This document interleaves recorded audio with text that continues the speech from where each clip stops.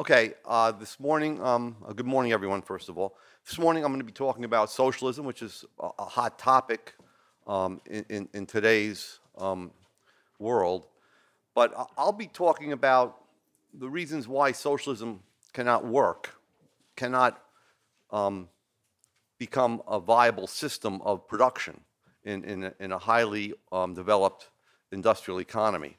And this argument that socialism cannot calculate and therefore cannot rationally plan production really is the brainchild of Ludwig von Mises. Okay, so Mises published an article in 1920, which we republished as a pamphlet with, there's an epilogue highly recommended by a notable contemporary Austrian.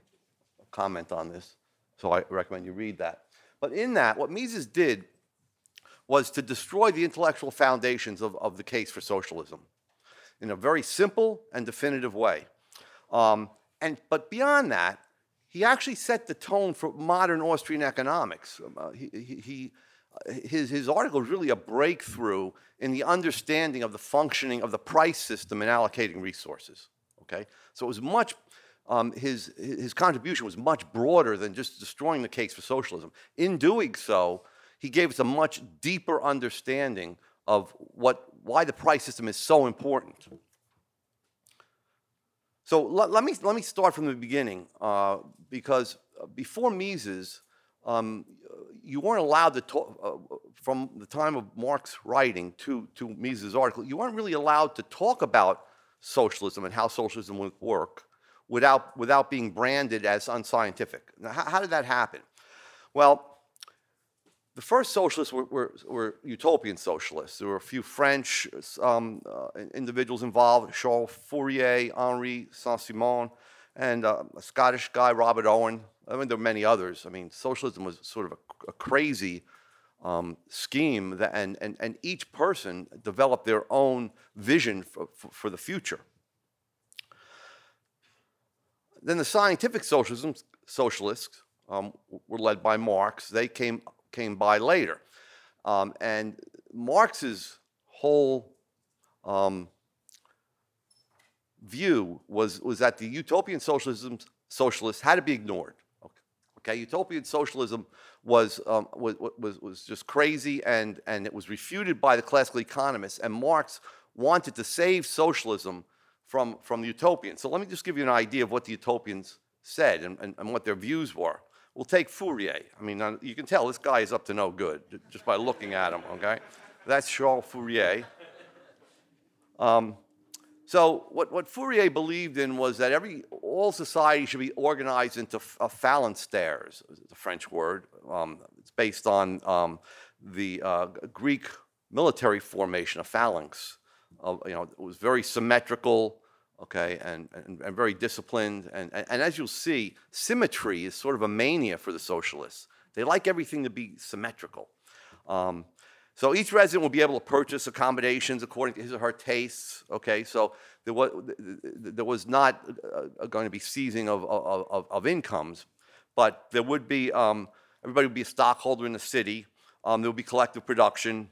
All would share meals in a communal kitchen. Okay, so he had everything worked out, okay, to the T. Dirty work would be shared. He even sketched out the phalanstare where everybody would live in the city. The 1,600 people would live. Notice the symmetry there. Okay, it's perfectly symmetrical. He built someone built a model of it. Okay, so that's a model, and you can see. Let's see if I have that. Well, it's kind of hard to see. It's but it's symmetrical. Okay, over here is the common kitchen, and then bedrooms, and then it comes back out, and so it's very symmetrical. So that was the vision of this socialist city, and this is the reality. That's not too far from my house in New Jersey. Okay, that is an abandoned phalanstare. There was one built. There were a few built in the United States. Okay, but let's go on and look at some of Fourier's ramblings and why they so embarrassed Karl Marx. So he said, well, he focused on France. He said the 19th century France was in the 5th stage of advancement, okay? So it passed through different stages: confusion, savagery, patriarchism, and barbarity. After passing through two more stages, unnamed, it would approach the upward slope of harmony, and that was the final stage of utter bliss. And that would last for 8,000 years. But then history would reverse itself and it would run back, okay? How did he know this stuff? Well, these socialists, in a broad sense, were Gnostics. They all believed they had a secret source of special knowledge that no one else shared, and that they were going to share with the world and transform the world according to this knowledge. Okay? But it got crazier, okay? So this was the stage of harmony, which would last for 8,000 years, okay? There would six new moons would replace the one in existence. A halo would surround the North Pole and shower dew on the earth. The seas would turn to Kool-Aid. He used some kind of a juice that was, then popular. It wasn't Kool-Aid.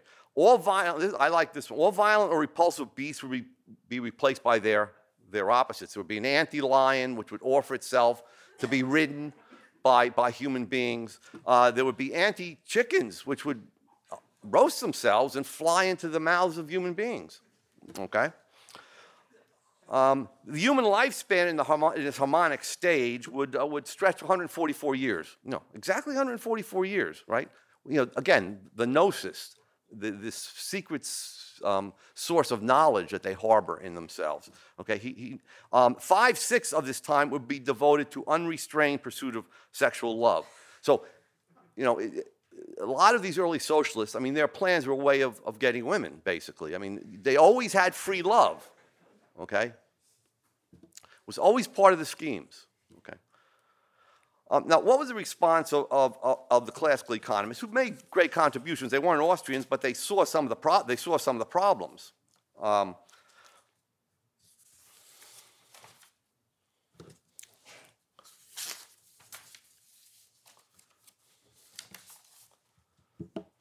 So basically, the classical economists pointed out the incentive problem, which was phrased as, who's going to take out the garbage?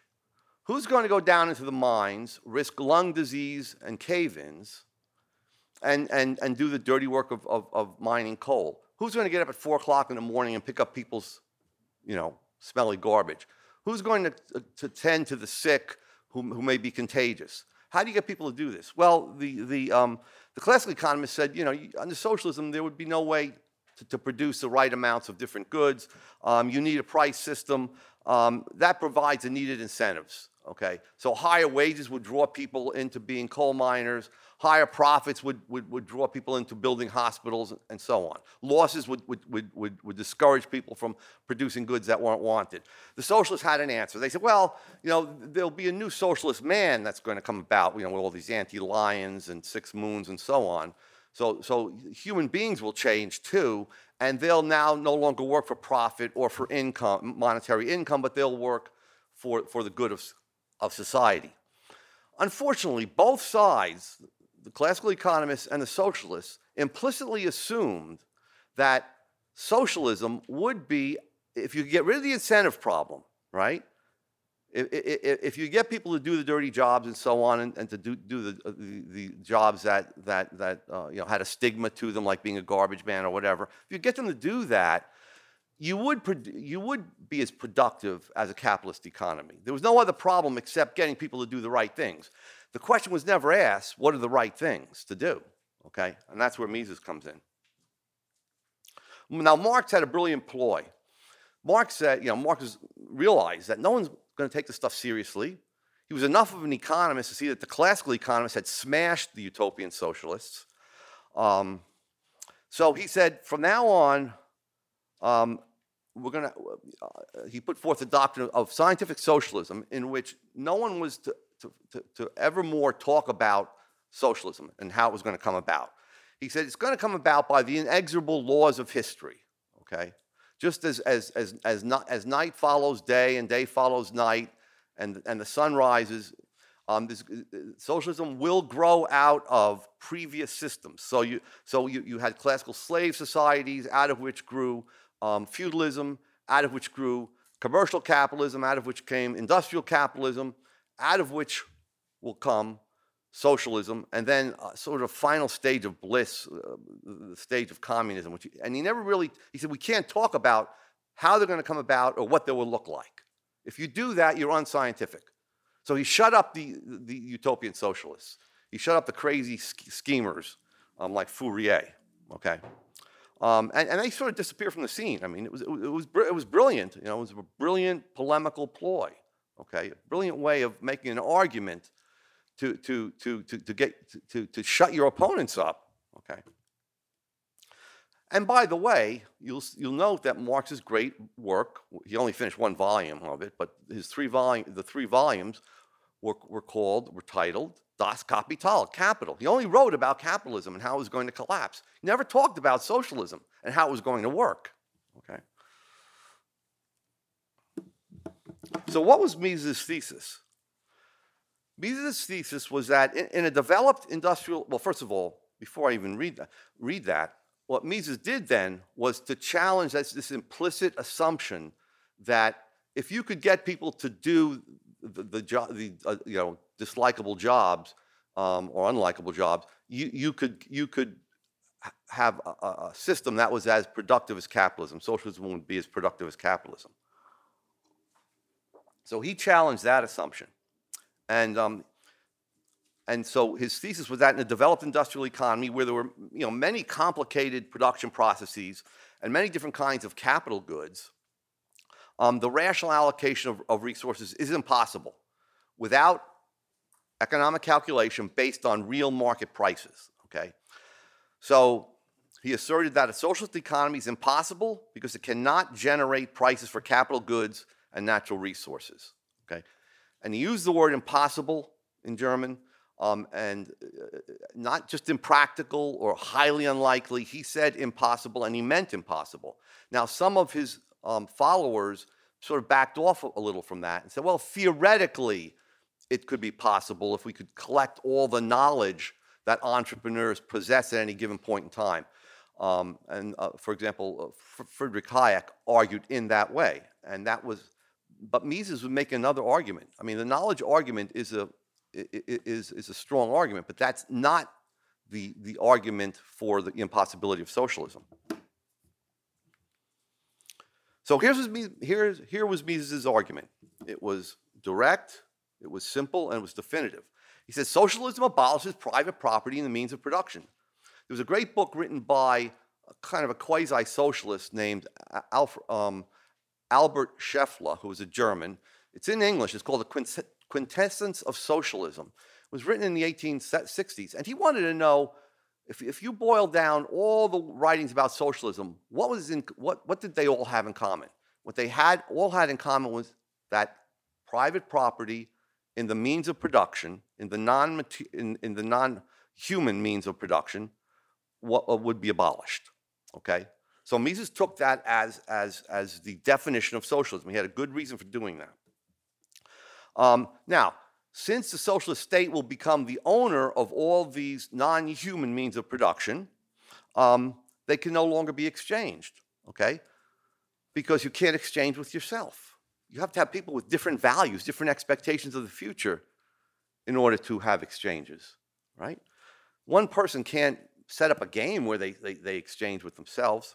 But without exchange, of course, there could be no market prices. And therefore, with no market prices, the state would be unable to calculate the costs of production. They wouldn't know what the cost of producing any particular item would be, okay, or building any factory, or setting up any farm. Okay, they wouldn't know the cost. Are they giving up something that's more valuable? But without calculation of profit and loss, socialist planners cannot know the most valuable uses of scarce resources. And therefore, in the strict sense, a socialist economy where you economize resources, remember what economy means, you use resources only in their most valuable or urgent uses, okay? But without calculation of profits and losses, there is no way to determine what are the most urgent and valuable uses, okay? So Mises challenged that implicit assumption that if you could get people to do the dirty jobs, well then we already know what people should do. He said, no, we don't know what people should do, okay? You need capitalism to understand what the most valuable uses of the different factors of production are, okay? So what is the essence of socialism? It's not a lack of knowledge, okay? The essential mark of socialism, I'm quoting from Mises here, is that one will alone acts. It is immaterial whose will it is. The main thing is that the employment of all factors of production is directed by one agency only. So when he says one will, he doesn't mean necessarily one person. He means possibly a group of people, the Central Planning Board, acting in unison, okay? One will alone chooses, decides, directs, acts, gives orders. The distinctive mark of socialism is the oneness and indivisibility of the will directing all production activities within the whole social system. Why does he insist on that? He insists on that because where there's one will, there can't be exchange. There has to be two wills, driven by two different minds, at least. Okay? So notice not a word about a lack of knowledge or knowledge being dispersed among many people in society and the difficulty of conveying that, collecting that knowledge and conveying it to the central planning agency, or what Mises sometimes calls the director. Okay? So the preconditions of economic calculation is first that there has to be private property in all stages of production, including capital goods of every kind. Every piece of land has to be owned. All different capital goods have to be owned. Okay.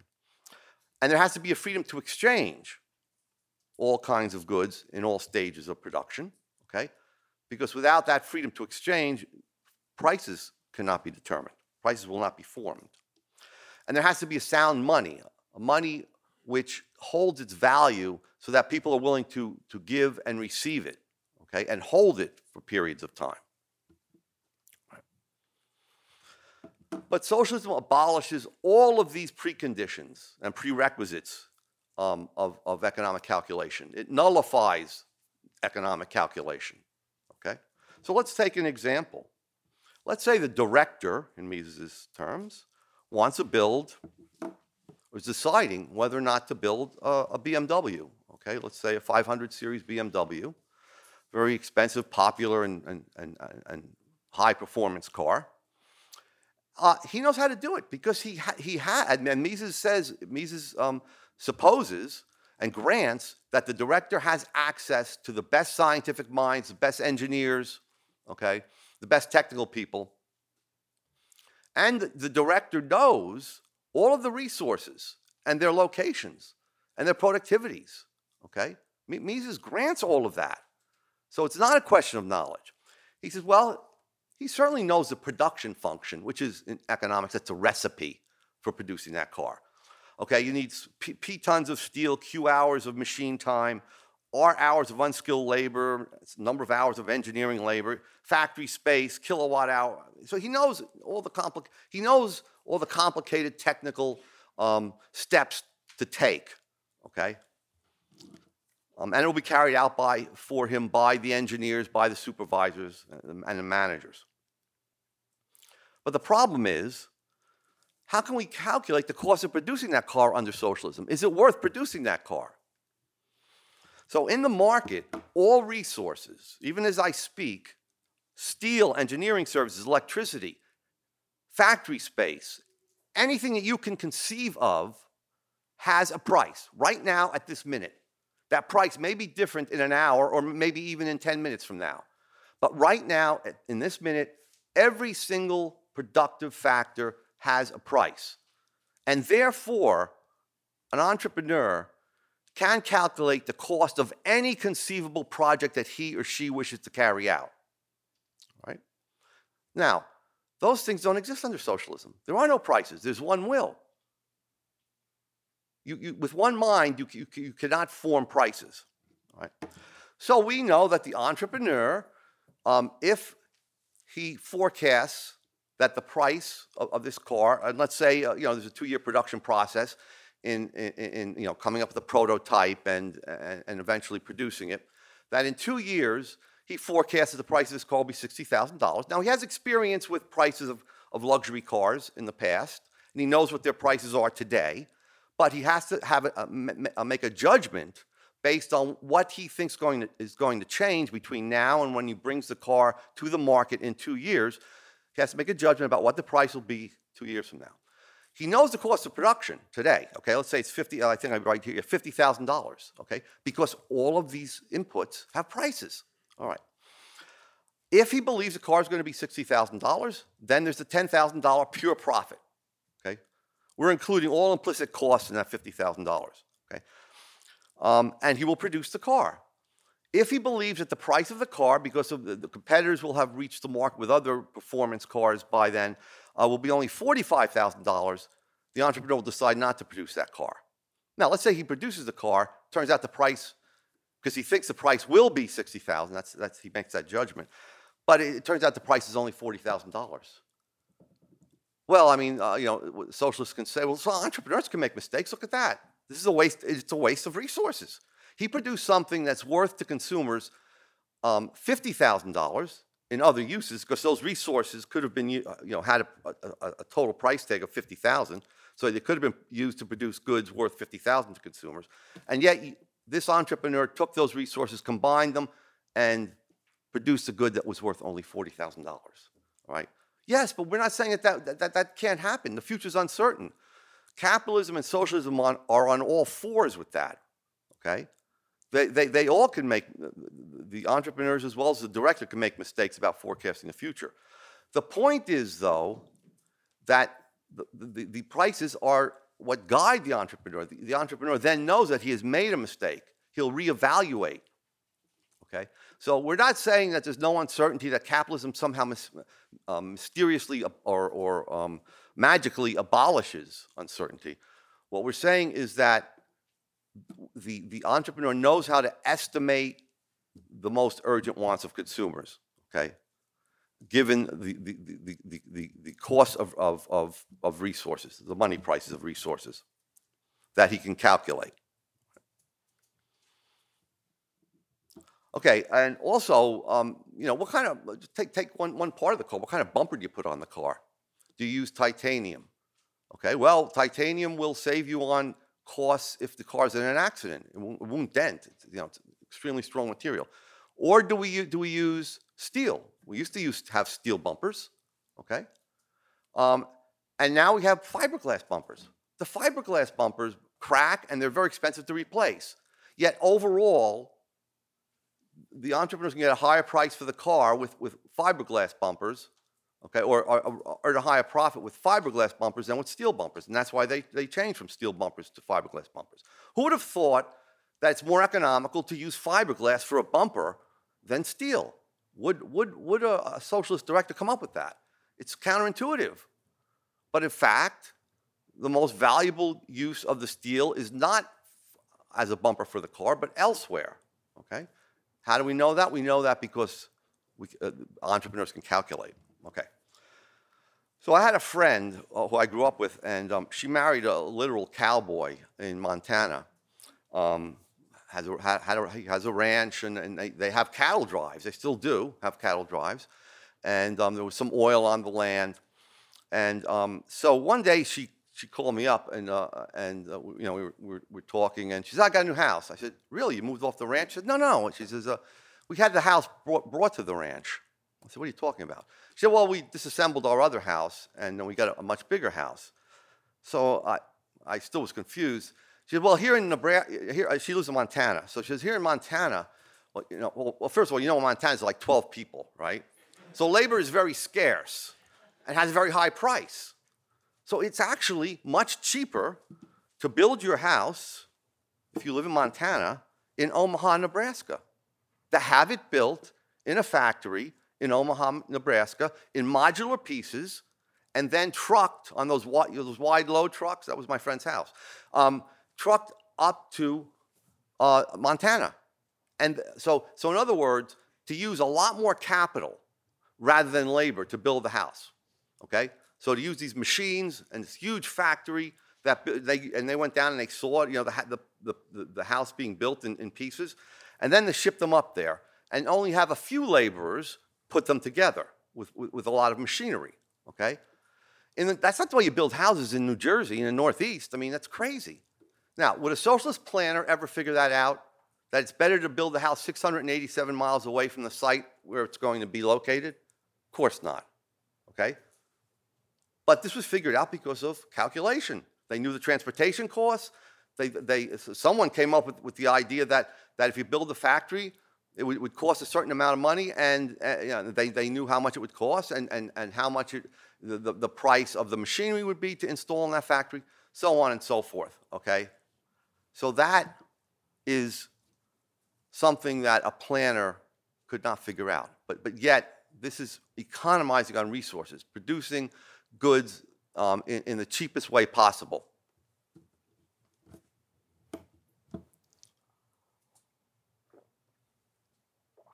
Now, Mises never said, and we're not saying, that in a very simple economy, you need money prices. You don't, okay? So let's take Robinson Crusoe, and let's say he has 12 hours of labor to allocate. So, and really, he's on this island alone, and there's an abundance of fish and mushrooms and coconuts and so on. So he just really has to know how to allocate his labor. And he can easily do that by simply valuing without prices what's the most valuable use of his labor. So he ranks 2 fish above 3 pounds of wild mushrooms and 8 coconuts and 1 sack of berries. So he uses those 12 hours and allocates them to the most important uses. All right. So let's say he wants to know the cost of producing a rabbit. He can know the cost of producing a rabbit, which might take 6 hours to produce. All right. What would he do? He'd value the rabbit on his value scale. Okay. So he compare that to the lowest ranked alternative uses of those 6 hours, 8 coconuts and 1 sack of berries, and he compared them. And if the rabbit had a higher value, then a better use of that 6 hours of labor is to produce the rabbit, to hunt the rabbit, rather than to gather the coconuts and sack of berries, okay? But that's not the case in a complicated industrial economy, all right? You don't have a few simple production processes that you can engage in, that you can compare, all right? So Mises never denied that in certain types of Robinson Crusoe or household economies, economies, where primitive peoples, North American Indians, and so on, that they could have an economy and economize without prices.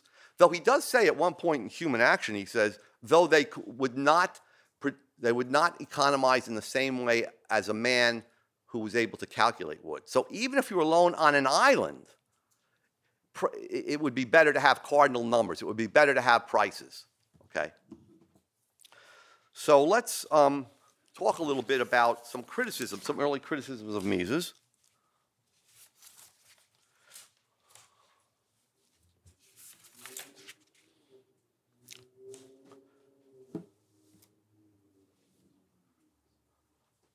Well, actually, before that, let me just talk a few minutes about the production in the former USSR, okay, and how it took place, okay, to compare it to the Crusoe economy. Okay. Oops. Okay. So in the former USSR, there was gross output planning. The planning agency was called Ghost Plan.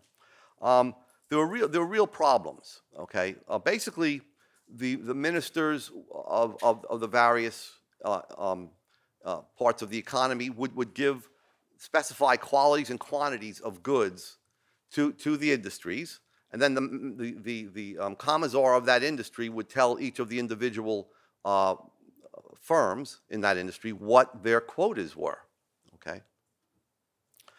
And then they would have to meet their quota. Now, this encouraged a system of mutual lying, right? Because you wanted to come close to meeting your quota, or just meet it, okay? But you didn't want to go over it. You didn't want to go under it too much, because you got a vacation in Siberia if you didn't meet the quota, okay? But if you went over it by too much, yes, you got a bonus, but then next year, what do you think they would do? The planners would then say, hey, he gave us an underestimate of how much his plant can produce. We're going to raise that. So, and of course now the manager. This is a game theory problem. The managers know that, so of course they lower the projections. They keep them as low as possible. Well, we can only produce 10,000 tons of nails or whatever it might be. Okay, and the planner would say, well, no, you have to produce 15,000, and maybe they could produce 16 or 17,000. So they would meet the 15,000 and get their bonus and whatever. But there was always this pressure to lie. Okay, that was the first problem.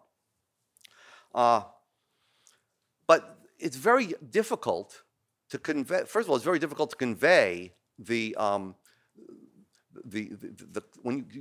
you don't just want quantity, you want quality. It's difficult to convey the many dimensions of quality in a product, even in nails. So, for example, you would find under these plans put forth by the Central Planning Agency, and it came to a head in the 1970s and 80s. There would be a lot of houses built, and almost complete, but they wouldn't have any roofs on them. Okay, why would they have roofs on them? Because small roofing nails wouldn't be produced. The reason was that the quota was stated in terms of tons of nails, and it's easier to produce a given ton of a larger nail than is small nails. So what you would have is a lot of large nails, but no roofing nails.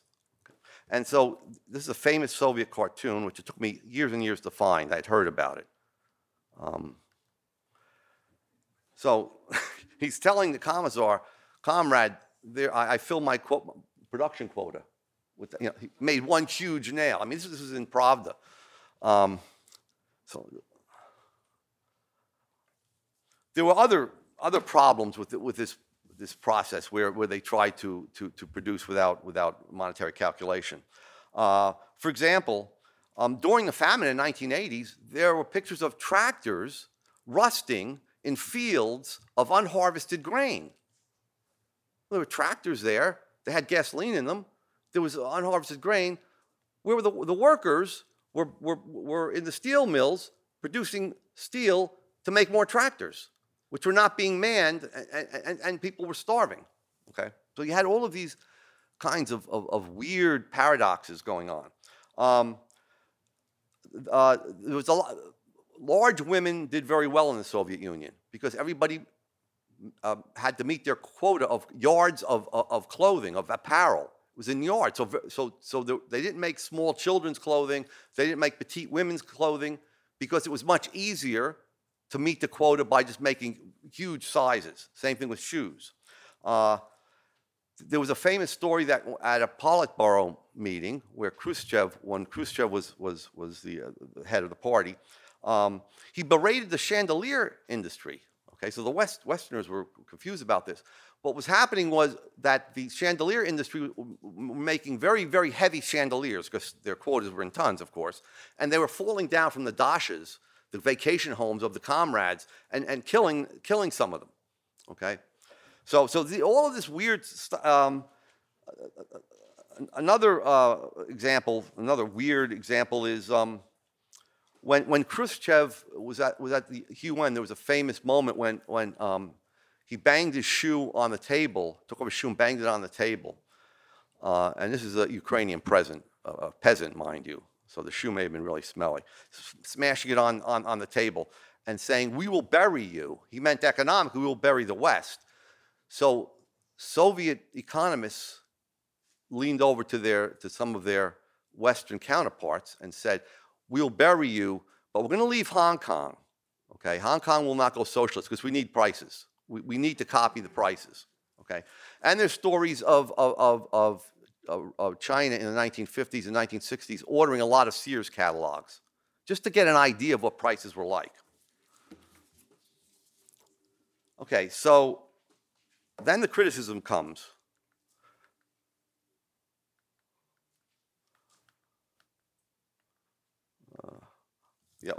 So the criticism was, look, the Soviet Union lasted for over 75 years. They had to be doing something right, okay?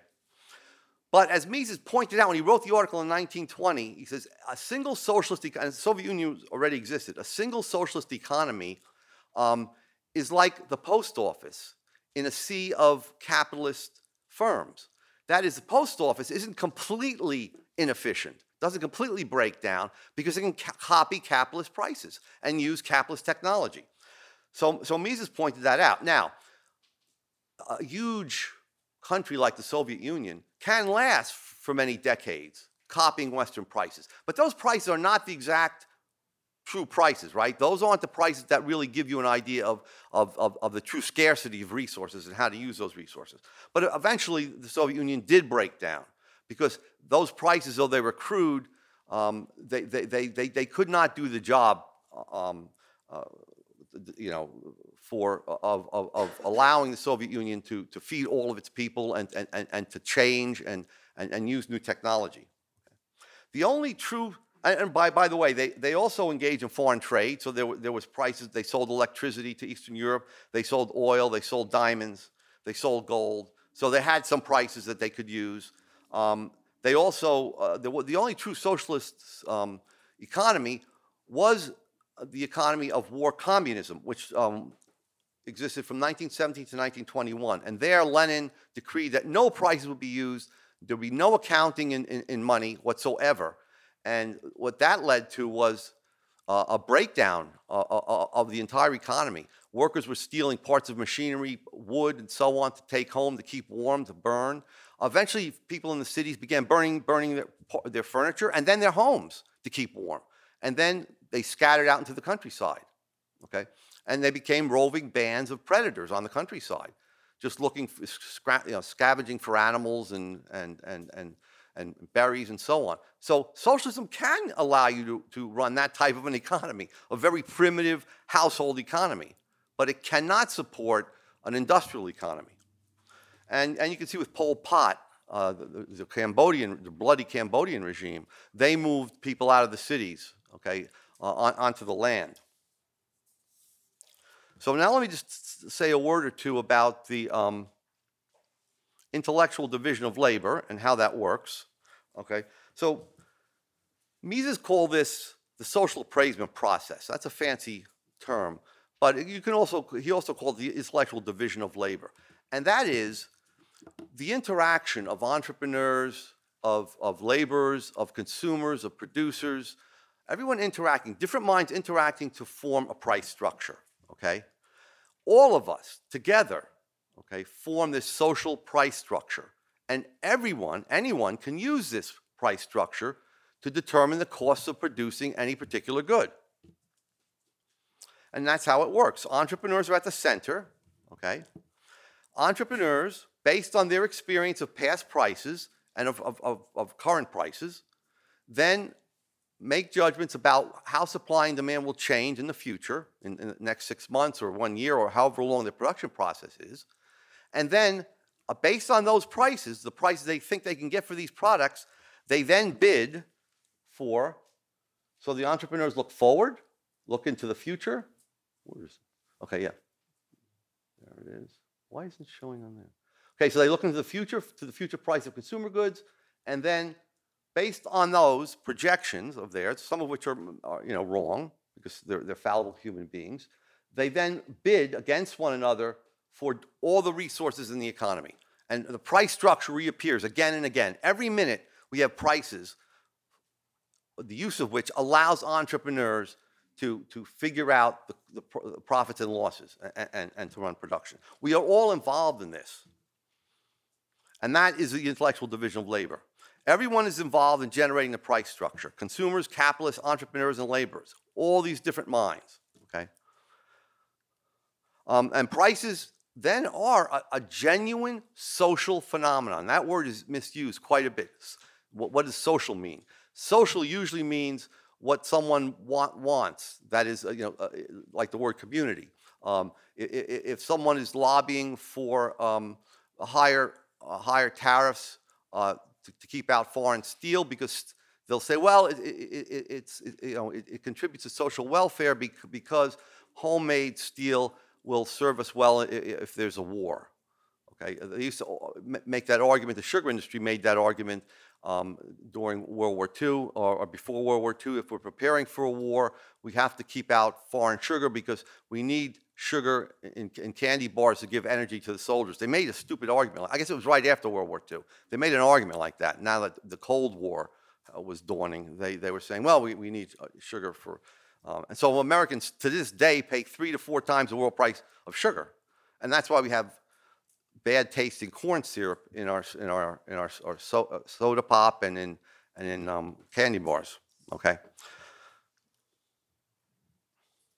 So, as I said before, the price system or the price structure allows entrepreneurs to compute money costs of any conceivable production process, okay, and compare those costs to the anticipated prices. And the entrepreneurs tend to be right about things, at any given time. There are a few that are making mistakes because there's a selective process. The ones that continually make mistakes are weeded out. All right, so let's just say a few words, because I got about 5 more minutes, about some of the Marxist responses. Okay, so in Germany, there were some naive socialists that tried to respond to Mises in the 1920s. The first one of the first responses, well, why do we need money prices? We can calculate in kind, okay? And the person that advanced this argument was the fanatical Marxist Otto Neurath. And he said, look, we just have to add up resources in their natural units. Tons of steel, kilowatts of electricity, gallons of paint. This guy didn't go to elementary school. You can't add apples and oranges. There's no common denominator, okay? So that was one of the responses. Second response was, well, we can calculate with labor hours. Labor hours are homogeneous, okay? Well, no, they're not genius. Okay, it ignores the differences in quality of labor. For example, McDonald's cashiers are not the same quality workers as software engineers, who are not the same quality as brain surgeons. LeBron James is not the same quality basketball player as a 12th man on the bench. So the hours themselves of these different people's labor are not homogeneous. They can't be added together. Plus, this argument leaves out the fact that capital and land resources are also scarce. So how do you account for land or capital goods? Okay, because the more capital goods that workers work with, the more productive they will be. So their hours will be more productive than the hours of identical workers working with fewer machines. Workers working with tractors will be more productive. Their labor hours will be more productive than workers working with horse-drawn plows. Okay, and then assuming the more sophisticated one was, let's just simply do this. What we'll do is we'll tell the capitalist manager, the capitalist managers of the firms that have just been socialized. We'll tell them, do what you did tomorrow. When socialism starts, the first day of socialism, do exactly what you did the day before. Just work the same way. But that assumes the economy is what? Completely stationary, completely static, doesn't change over time. There's no changes in technology or available resources. There's no change in people's tastes for different goods. The whole point of having, yes, you could have a socialist economy filled with robots, okay? But the whole point of having an economy is to continually adjust production to changes that are going on, okay? I'm going to stop here. There's some sophisticated arguments that I could have gotten into, but we'll stop here. Thank you very much.